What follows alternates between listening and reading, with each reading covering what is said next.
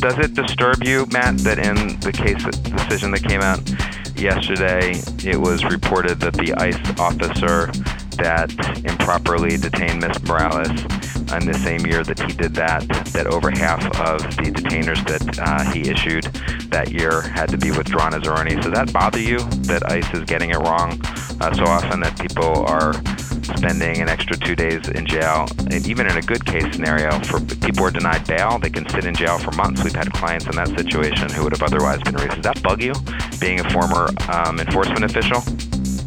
We don't know what the detainers were withdrawn for, and without taking a look at the specific ones, there could have been any number of problems, or it could have simply been the pressure that gets put on the local authorities when they don't want to comply with these because of the political issue that this has been made into. But the fact is that the immigration laws exist, people violate them, and they are subject to legal penalties for doing so.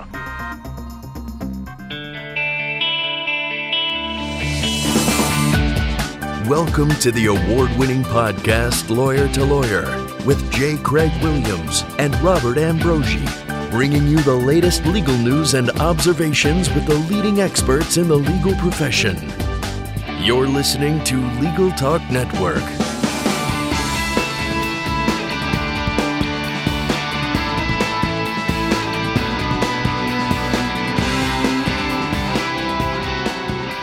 Welcome to Lawyer on the Legal Talk Network. This is Bob Ambrogi coming to you from just outside of Boston, Massachusetts, where I write a blog called Law Sites. And I also host another Legal Talk Network show called Law Technology Now, along with Monica Bay.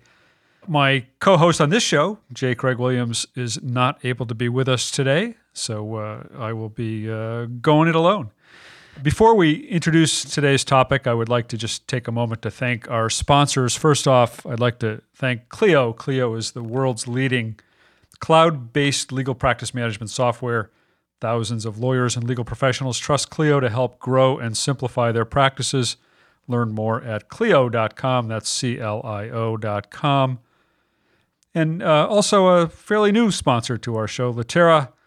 Litera is the authority on document creation, collaboration, and control. Increase your productivity, collaborate securely, and ensure protection of your vital information. Learn more at www.litera.com, and that's Litera.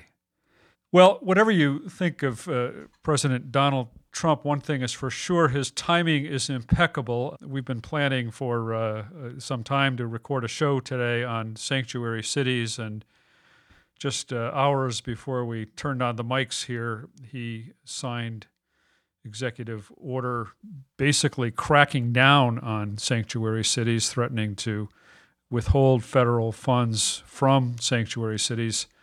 Of course, even before this, the sanctuary cities have been very much in the news of late. In July of 2015, a woman, Catherine Steinle, was walking on Pier 14 in San Francisco with her father when a man allegedly fired 4 shots, striking her in the back, and she later died from those shots. It was found out later that the alleged shooter was an undocumented immigrant from Mexico who had previously been deported on 5 different occasions, and sparking quite a bit of controversy over San Francisco's policies as a sanctuary city. And just recently in the news, Texas Governor Abbott had threatened to cut funding to Travis County over sanctuary city policies there.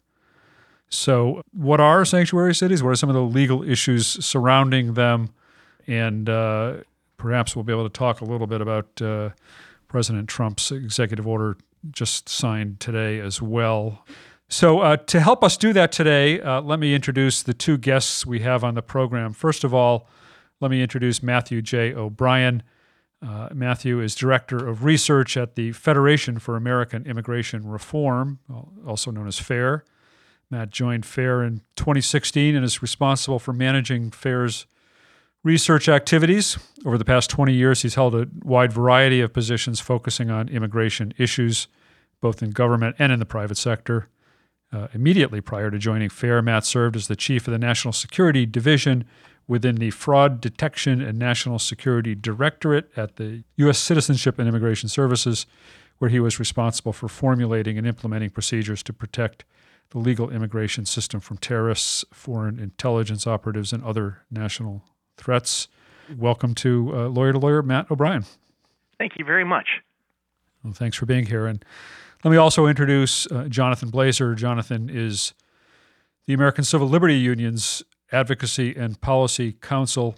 As the ACLU's Advocacy and Policy Council, John tracks developments in state and local measures concerning immigrants, as well as police practices, and supports the legislative advocacy efforts of ACLU staff across the country. For 7 years prior to joining ACLU, John worked with the National Immigration Law Center as a policy attorney and project manager and national coordinator of the American Friends Service Committee's Immigrant Rights Initiative. He's also worked for 6 years as a legal services attorney in Philadelphia, where he specialized in public benefits law and founded the Language Access Project of Community Legal Services there. He's based in San Francisco, works for ACLU's National Political Advocacy Department. Welcome to Lawyer, John Blazer. Thank you. Thanks for having me. John, let me start with you and ask can you give us a definition? What are we talking about when we're talking about sanctuary cities? Unclear. Which is one of the difficult things about this debate and following along. Sanctuary cities is an undefined term that could mean a lot of things to a lot of different people. And unfortunately, I don't think that President Trump added a lot of clarity to the debate with his executive order today. I would say that as the media has covered the term and has some local communities have embraced the term, and not all do, it's generally taken to mean states and localities that have, in one respect or another, decided to steer clear of entangling their own resources and personnel in the federal deportation process. Now, there are a variety of policies and practices by which localities can decide not to expend their own local resources on immigration enforcement. One of the policies that has gotten the most attention in recent years and is specifically mentioned in Donald Trump's new executive order is whether or not the locality will hold individuals beyond their ordinary release for federal immigration enforcement purposes when the locality is requested to do so by Immigration and Customs Enforcement through a piece of paper called an ICE detainer request. There has been a flood of litigation in recent years over the constitutionality of ICE's practices in requesting that individuals be arrested and held for up to 2 days while they investigate their immigration status. And as a result of that litigation, courts around the country have held that localities may be liable for violating individuals' constitutional rights under the Fourth Amendment when they hold individuals without the Fourth Amendment's requirements and protections being met, most importantly, that there's probable cause to hold the individual, that the individual has committed a crime or is in fact a deportable immigrant. And the fact is that ICE makes a lot of mistakes, and localities have been found responsible for needing to pay costs for damages when ICE gets it wrong and when they don't do their due diligence to make sure that they're not holding an individual unconstitutionally beyond their ordinary release. There's a variety of other practices beyond detainers that have been thrown into the mix, and at a certain level it gets absurd. There have been certain anti-immigration groups that have even referred to mayors or city council members who make welcoming comments towards immigrants and refugees, saying that we want to live in an inclusive community in which everyone's treated equally, in which newcomers feel welcome. Those kinds of places have wound up on anti-immigrant organizations' tracking lists just for merely saying that they want to be hospitable to immigrants. And then there's a whole bunch of other policies in between. I would say the longest standing one of those, and the one that is going to face the fiercest pushback from local law enforcement officials in defending it, is that it has become just common good sense policing over the past 20 years, reflected in many police departments' operational manuals, to not ask individuals unnecessary and irrelevant questions about their immigration status when they're investigating crimes. It is just basic common sense to police leadership that if you want immigrants to come forward as victims of crimes or as witnesses to crimes that occur, and you want to prevent and solve crimes, that immigrants need to know that you aren't working in cahoots with the deportation process, and that they can come forward and know that a law enforcement officer protects them equally. Matt O'Brien, do you agree with Jonathan that it's difficult to define exactly what we're talking about here when we talk about sanctuary cities? No, I don't. I think that while there is no legal definition of a sanctuary city, it's pretty clear that what sanctuary cities are saying is we're going to selectively determine which of the federal laws we wish to obey or not obey. And it's really a rule of law issue. The federal government has the authority to arrest people for immigration violations. It has the authority to enforce immigration law. And there's absolutely no reason why municipalities, states, county jurisdictions should be free to say, well, we're selectively going to decline to be involved in any kind of immigration law activities.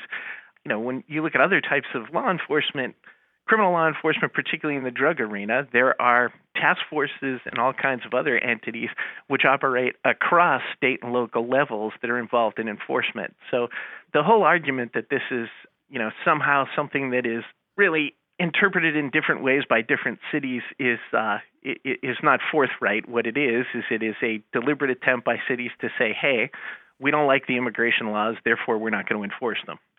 Well, one of the things I've heard, I'm in Massachusetts, and Matt, I know you said you're originally from Massachusetts. There are a number of sanctuary cities in Massachusetts, and one of the things I hear locally is the argument that why should local law enforcement time and effort and even funds be put toward enforcing federal immigration law? That's not our job, is what I've heard some say. What do you say to that? Well, two things. First of all, I think most of the sanctuary city movement, their real issue is not their funds and questions of federal versus local jurisdiction. It's that on principle, they don't agree with the immigration laws. So they're choosing to violate federal law. And if you look at other situations where federal laws apply, if you were looking at federal laws that had to do with, say, schools or discrimination, and the federal government wasn't complying with those laws, then the local governments would file lawsuits and engage in all kinds of activities to contest that. The other point that I would make is there isn't a whole lot of local expenditure that needs to be made. This is really an issue of cooperation with federal authorities. No one is asking to turn the LA Police Department into an arm of ICE. ICE has a large number of employees. I was a trial attorney with ICE, and they're more than adequate to go out and enforce the immigration laws. What it's really about is having law enforcement cooperate. And this is something that local law enforcement wants from the federal government when it comes to drug enforcement, wildlife enforcement, all kinds of other issues. But for some reason, it's been claimed that when it comes to immigration, that this is not a good expenditure of resources. And I spent a significant portion of my career in law enforcement and grew up in a family full of police officers, and I've never heard an actual cop, as opposed to a politician in a uniform, say that somehow law enforcement benefits from not enforcing the immigration laws. As a matter of fact, it's quite the opposite. And when I was working for ICE, I regularly got calls from local police officers saying, listen, we need help. We have people that are here that are in gangs, they're illegal alien criminals. We have people that are violating their immigration status through the crimes that they're committing. Can you please come and pick these people up? Jonathan, in the one of the scenarios that you talked about a few moments ago was the detainer request, which, if I'm understanding it correctly, this comes up in the context of somebody has been arrested on some kind of a criminal charge and is being released after going through the initial legal process, and that essentially ICE is asking that person be held an additional amount of time so that they can check them out and maybe even get the personnel together to come get that person. Is that the scenario that this comes up in? And what are the constitutional issues around that? Right. What you described is correct. I think it's important to note that once the ordinary criminal process has occurred could mean something as minimal as a person being arrested for driving without a license and being taken down to the jail and being booked, and then, as would occur with anybody else in that situation, immediately released. So the situation does occur with respect to individuals who have finished a sentence in jail and have served their time, but it also occurs, fairly commonly in situations where individuals would be processed very quickly and down at the police department, have their fingerprints taken to make sure that they are who they say they are and they don't have other outstanding warrants, and then would be quickly released, or in situations in which individuals have proven to a judge that they're not a flight risk and that they're not a threat to public safety and they're eligible for release on bond. Those are the situations in which a detainer is applied or is attempted to be applied by ICE. And the fundamental legal issue there, Bob, is really the Fourth Amendment. We don't, as a country, arrest people and deprive them of their liberty unless there is probable cause that that person has committed offense. I mean, that's a hallmark of our Constitution, and it is something that applies to all people in the United States. But even if you believed that what you really cared about is that it applied to citizens, it is in place in part because ICE doesn't know. The good reason why it applies to all people is because ICE doesn't know a lot of times who's a citizen and who's not. And they have issued hundreds of erroneous detainer requests on U.S. citizens. We just got a ruling yesterday on a case that has been going on for years out of Rhode Island. The named plaintiff that we represent is Ada Morales. And as the judge noted in this decision, he said that the facts of the case are disturbing on many levels. The fact that a United States citizen was held in prison on an erroneous immigration detainer without probable cause for even one night should concern all Americans, and that the 24-hour illegal detention revealed a dysfunction of constitutional proportion at both the state and federal level, and a unilateral refusal to take responsibility for the fact that a United States citizen lost her liberty due to a baseless immigration detainer through no fault of her own. And this kind of stuff has been going on for years, and in recent years has been litigated across the country. And I think, quite frankly, it's cavalier for Matt to say that these things don't really cost law enforcement much of anything. I mean, the litigation has imposed one cost when people's constitutional rights are damaged, but more fundamentally, beyond those cases that are brought before courts, every study that's been done around the country in a diversity of localities have shown that when you multiply these ICE detainer requests in some localities by the dozens, in some places by the hundreds, and in many places by the thousands per year, and you're asking localities to hold individuals for an additional 48 hours while ICE investigates their status and decides whether they want to come and pick them up, those costs have been found to be in places like Miami in the millions, in a place like California at the state level, and the tens of millions of dollars a year. This is not nothing. But I think that what has really driven sheriffs and law enforcement officials across the country in opposing blindly accepting ICE detainer practices hasn't even so much been the cost, but their oath of office to uphold the Constitution.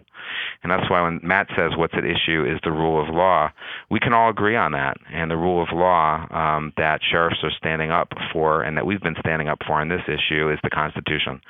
The Fourth Amendment, which protects us all against unreasonable search and seizure and from being arrested and locked away without cause.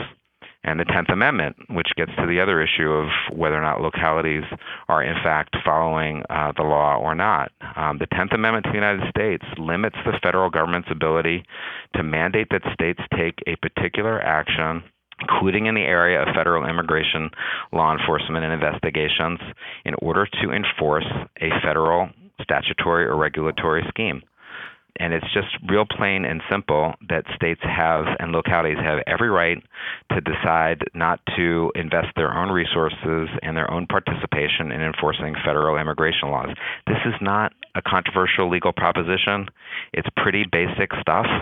And the campaign that has been undertaken by anti-immigration forces and Donald Trump to try and paint these localities as violating the law is either extremely misleading or extremely misinformed. Matt, I'm going to give you a chance to respond to all of that in just a moment, but I need to take a short break here. So listeners, stay with us. We'll be back in just a few moments to talk more about sanctuary cities.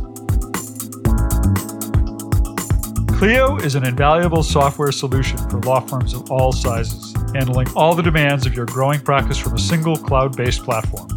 Clio enhances your firm with features such as matter and document management, time tracking, and even billing. Clio is an effortless tool that helps lawyers focus on what they do best, practice law. Learn more at Clio.com. That's CLIO.com.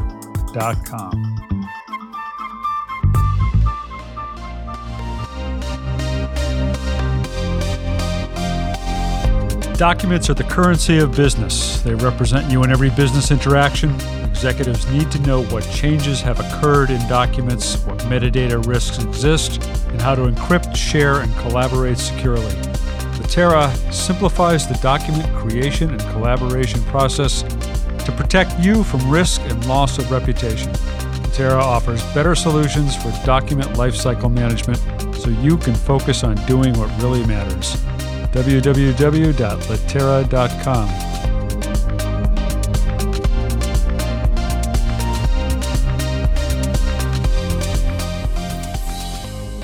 Welcome back to Lawyer. This is Bob Ambrogi, and joining us today are our guests Matt O'Brien, the Director of Research at the Federation for American Immigration Reform, and Jonathan Blazer, the ACLU's Advocacy and Policy Counsel.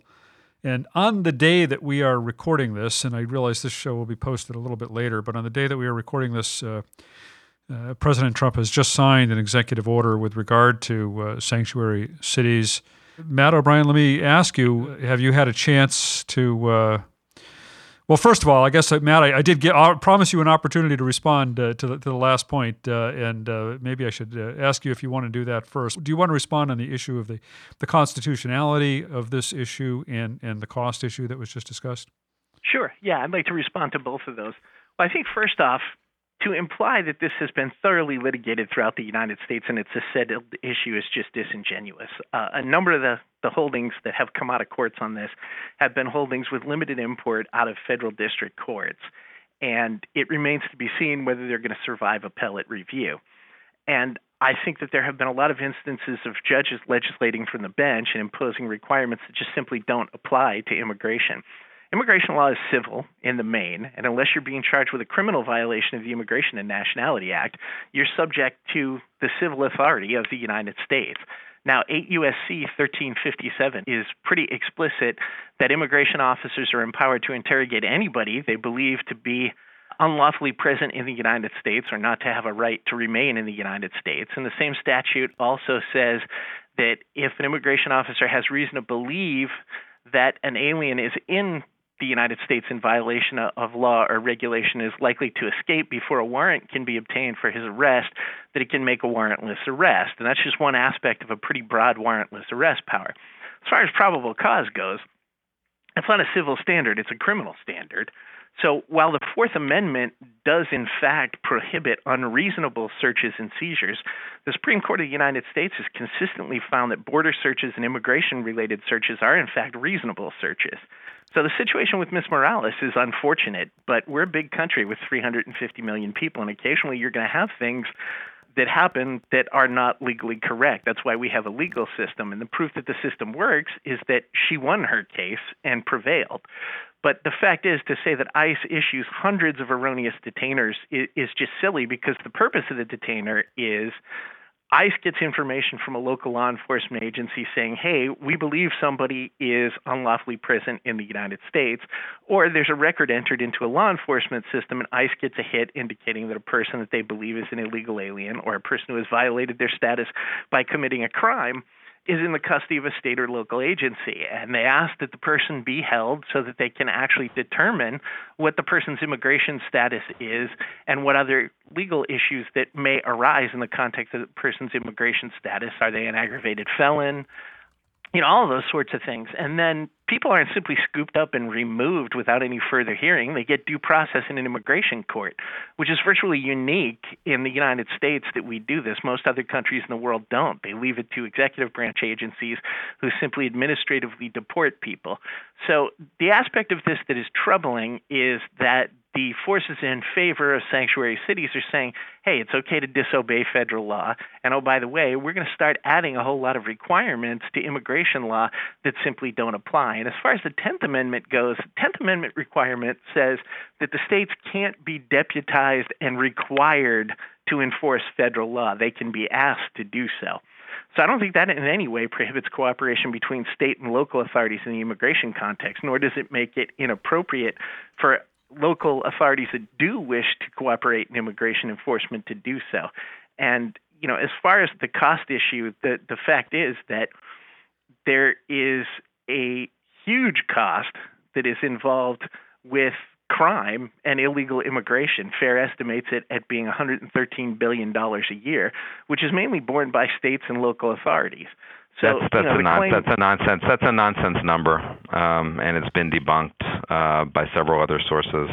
I mean, it's I don't know that it's been debunked by any reliable, fabrication. Sources. Well, but I think it's a complete total fabrication to say that this is straining the budgets of law enforcement agencies, and these are the very same law enforcement agencies that take grant money from the federal government in the form of Homeland Security and other grants. So, I mean, this is a foolish argument, even with thousands of detainers being issued, which I don't know that ICE ever reached a massive number. This is part of law enforcement activities. It's what agencies do, and in a lot of cases, they're reimbursed for their expenses by the federal government. So these are just spurious arguments. They're reimbursed the pennies on the dollar. I think it's clear. Speaking of grant money from the federal government, as I understand, I have not seen the order signed today. I take it, Jonathan, from your comments earlier that you have seen it, and as I understand it, at least part of it threatens to withhold federal funds from sanctuary cities. So let me ask, Jonathan, have you seen the order, and what are the concerns you have with it, assuming you have some? Yeah, no, I've seen the order, and I assume, Matt, that you have also. Yes. So I think it obfuscates the issue, even further. I mean, it's not. We were actually, expecting the possibility that there would be a cleaner order focusing on a particular legal mandate. Or Matt keeps talking about violating federal law, but again, like we can get back to it. There's no federal law that actually obliges localities to hold individuals on detainers. They're on their face voluntary requests, and each court that has looked at it has said that they are in fact voluntary, and nothing obliges a locality to enlist their resources to enforce them and hold individuals. That's been the whole reason why localities have been held liable around the country.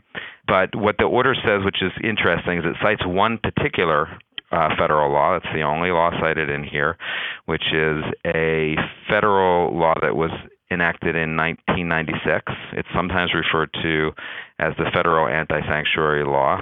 And that's really been the only law on the books that anyone can point to, and it has absolutely nothing to do with the predominant practices that localities that provide equal policing services and protective policies are actually carrying forth. What that federal law says is that localities can't enact a policy or practice that limits or restricts the sharing of information between that locality and federal immigration enforcement authorities about the immigration or citizenship status of an individual. And many of these localities who have established these policies have painstakingly ensured that in their policies they make clear that nothing in the policy is intended to restrict information sharing about a person's citizenship or immigration status. And the policies themselves have been carefully crafted to respect that one federal law in the book, even though there's some arguments that that federal law itself might violate the 10th Amendment that hasn't really been tested out. So I'd like to hear Matt's interpretation of how a policy limiting holding an individual beyond their release date on the basis of an ICE detainer request, or how a policy that LAPD has had in effect since the late 80s of avoiding questioning immigrants who are victims and witnesses to crimes around their immigration status actually violates that law. I think it's telling that the executive order cites 8 U.S.C. 1373, again, the only thing anybody can cite and one that doesn't really apply to these issues under debate now, and then says, or, so that he's directing the Secretary of Homeland Security and his Attorney General to do a review of any policies that are in violation of this one federal law, and to recommend funding penalties and to actually go ahead and sue those localities also to enjoin them from continuing those practices. He cites that federal law, and then he also says, or, which has in effect a statute, policy, or practice that prevents or hinders the enforcement of federal law. this really flips it completely on its head. It is not localities or states' obligation to assist in the enforcement of federal law. This is a piece of it that is just perfectly clear from the intent of the 10th Amendment and all the jurisprudence over it. Interpretation of federalism. I mean, we live in a federal democratic republic, and collaborative federalism has been the model for the history of the republic. So, I mean, it's disingenuous to suggest that localities are being held liable for this. What's happened is several courts have suggested that there might be liability, but to the best of my knowledge, no one's ever won a suit saying that ICE held them without appropriate authority if they weren't a U.S. citizen.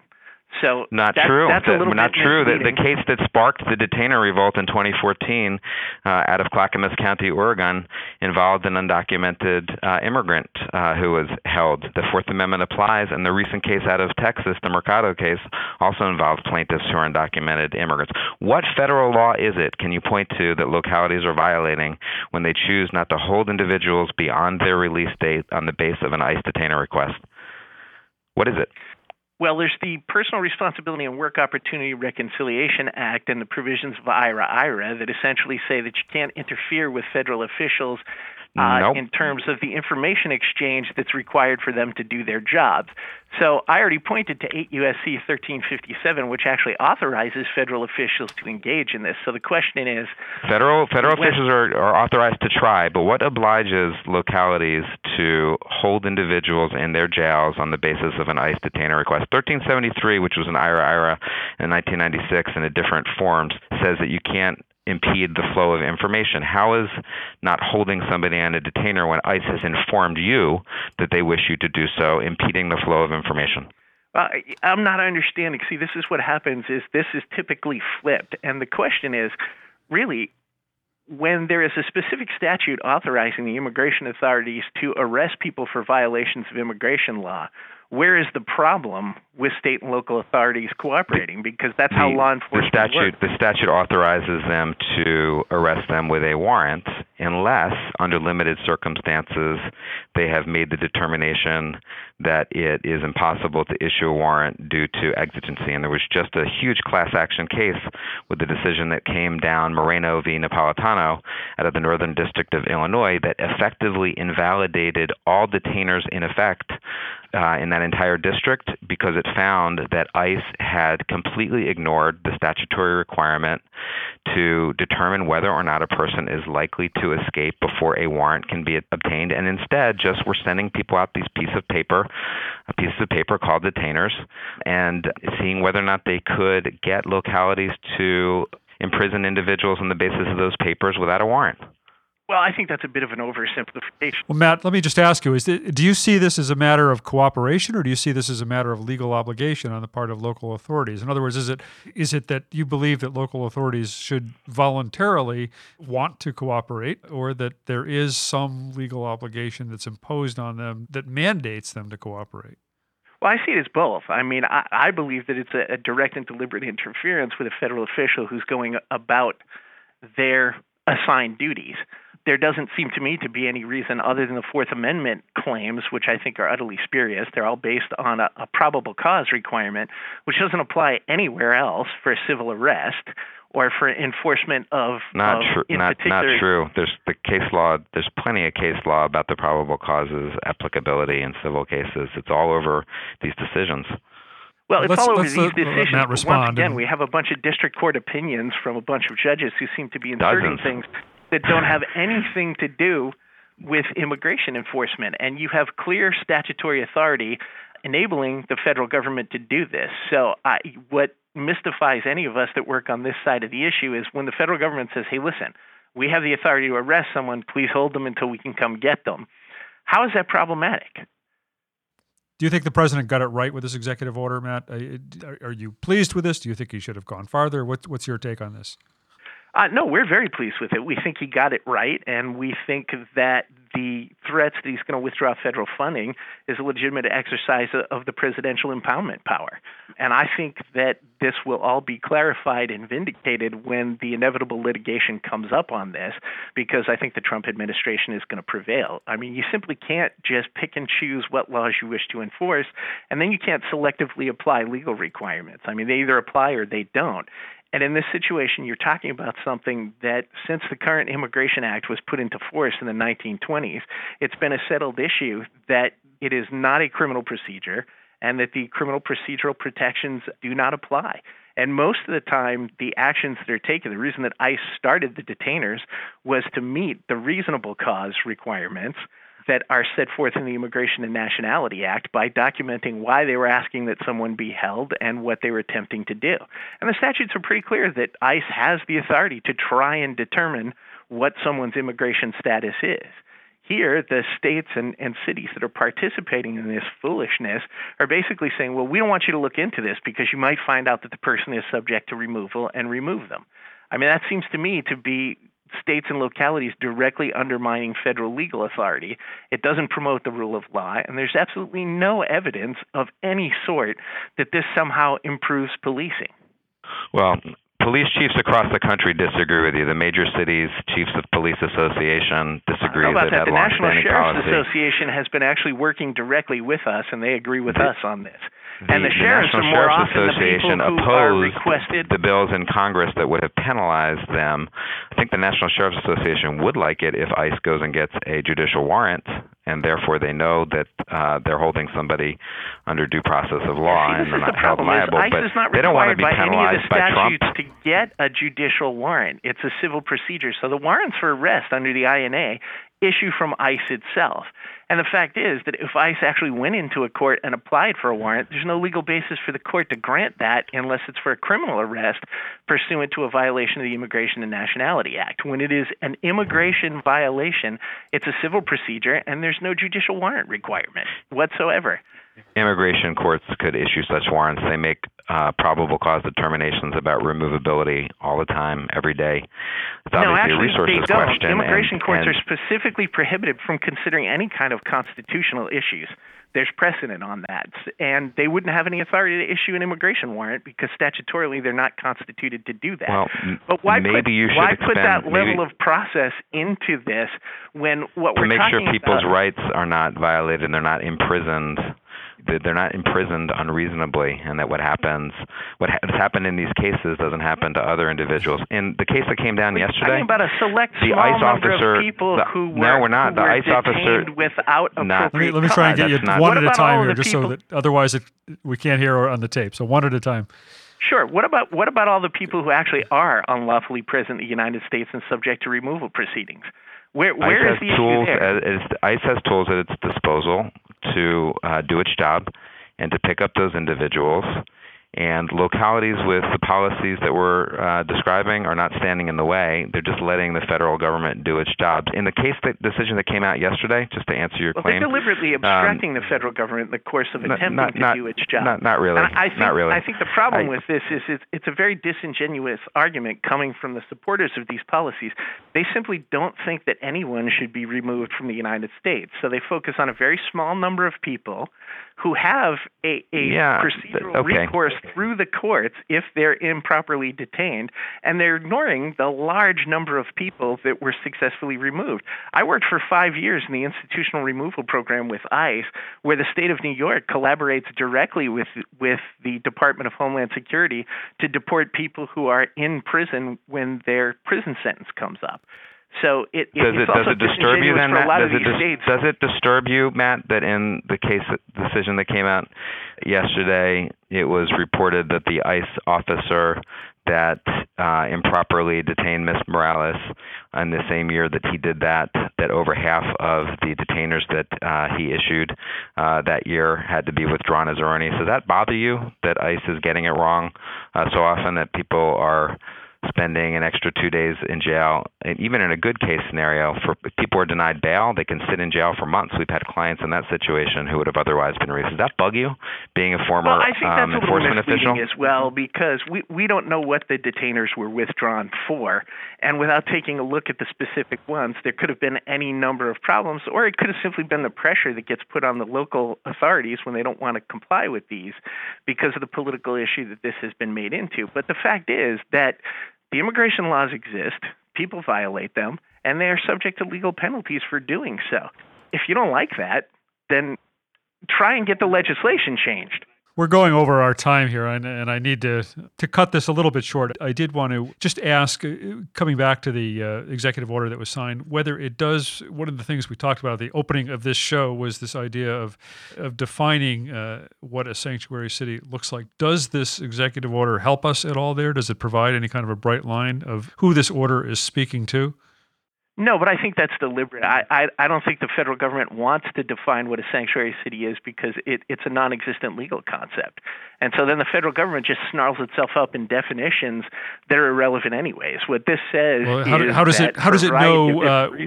it know which cities it's going to withhold funds from if it can't define what constitutes a sanctuary city? I mean, how does it define the cities that are at risk of having federal funds withheld from them?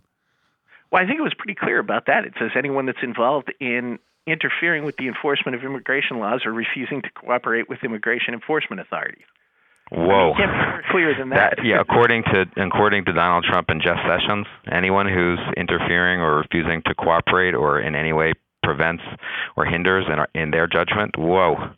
Well, I don't think it's in their judgment. I think it's a legal standard. There's no legal standard there. That is applied in the courts on a regular basis. I mean, there's umpteen statutes and regulations that have to do with inappropriate interference with law enforcement authorities. And I think while this was couched in the terms of information, it defies imagination that people in a federalist system can somehow be portraying this as some kind of a bad activity. It's simply states and municipalities participating in the upholding of the federal law, which they do in a myriad of other contexts. Well, no doubt we're going to see a lot of litigation coming out of this, I would assume, and going forward. But unfortunately, we are nearing the end of our time here, and I do want to give each of you an opportunity to give your final thoughts and also let our listeners know how they can follow up with you. So let me just turn to Jonathan Blazer from the ACLU and ask you your final thoughts. Sure. I appreciate being invited onto today's call. Looking at the order that President Trump just released, it's really clear. He can't force localities to enforce his mass deportation plans, and he can't legally carry out a threat to broadly defund cities and states that protect people's rights without regard to immigration status. Congress has never directed the president to defund states and localities that stay clear of the deportation business, and his recent executive order really cites no statutory authorization to do so in a way that applies to anything that's going on. More importantly, maybe, if Congress did enact such a law, it would still likely be struck down as unconstitutional, since it would effectively coerce and commandeer state and local governments to carry out federal policies in violation of the 10th Amendment and the principles of federalism.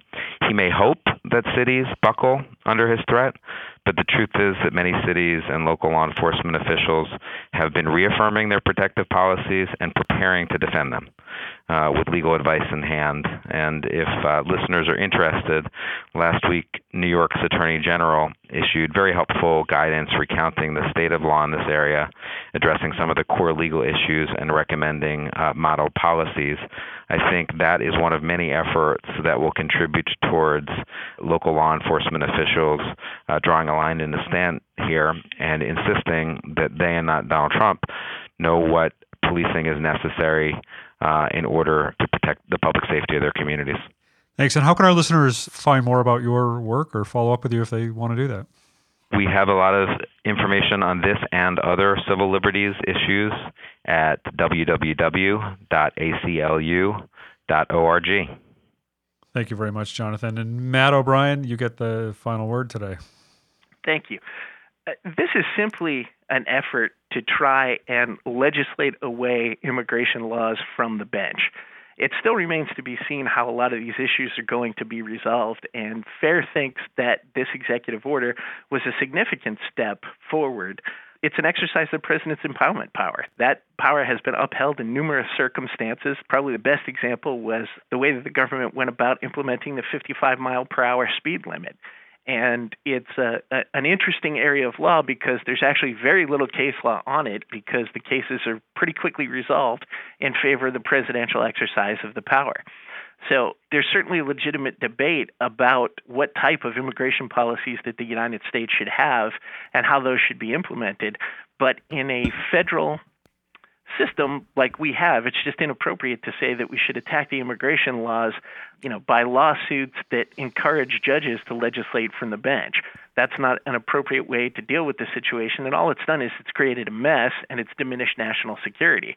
And the fact is, people are subject to removal if they unlawfully enter the country or if they commit crimes while they're present in the United States. Those are legitimate laws that have been on the books. And the biggest problem that we've had is we haven't been enforcing the authorities that actually exist in a way that defends the interest and protects the national security of the country. And FAIR has a significant amount of information on this on their website, which is www.fairus.org. And we also have a blog, which is www.immigrationreform.com. And there are a number of different pieces on a blog there that address these issues on a daily basis. And I have an author page there if anyone wants to read about what I've written in the past about all of these issues. Thank you very much. Well, we've been speaking today with Jonathan Blazer, the Advocacy and Policy Counsel at the American Civil Liberties Union, and Matthew O'Brien, the Director of Research at the Federation for American Immigration Reform. Thank you both for taking the time to be with us and for your thoughtful and informed comments on this issue. We really appreciate it. Thank you for having us. Yes, thank you. And that brings us to the end of another show. This is Bob Ambrogi on behalf of J. Craig Williams and everybody at the Legal Talk Network. Thanks for listening. Join us next time for another great legal topic. When you want legal, think lawyer to lawyer. Thanks for listening to Lawyer, produced by the broadcast professionals at Legal Talk Network. Join J. Craig Williams and Robert Ambrogi for their next podcast covering the latest legal topic. Subscribe to the RSS feed on LegalTalkNetwork.com or in iTunes. The views expressed by the participants of this program are their own and do not represent the views of, nor are they endorsed by, Legal Talk Network, its officers, directors, employees, agents, representatives, shareholders, and subsidiaries. None of the content should be considered legal advice. As always, consult a lawyer.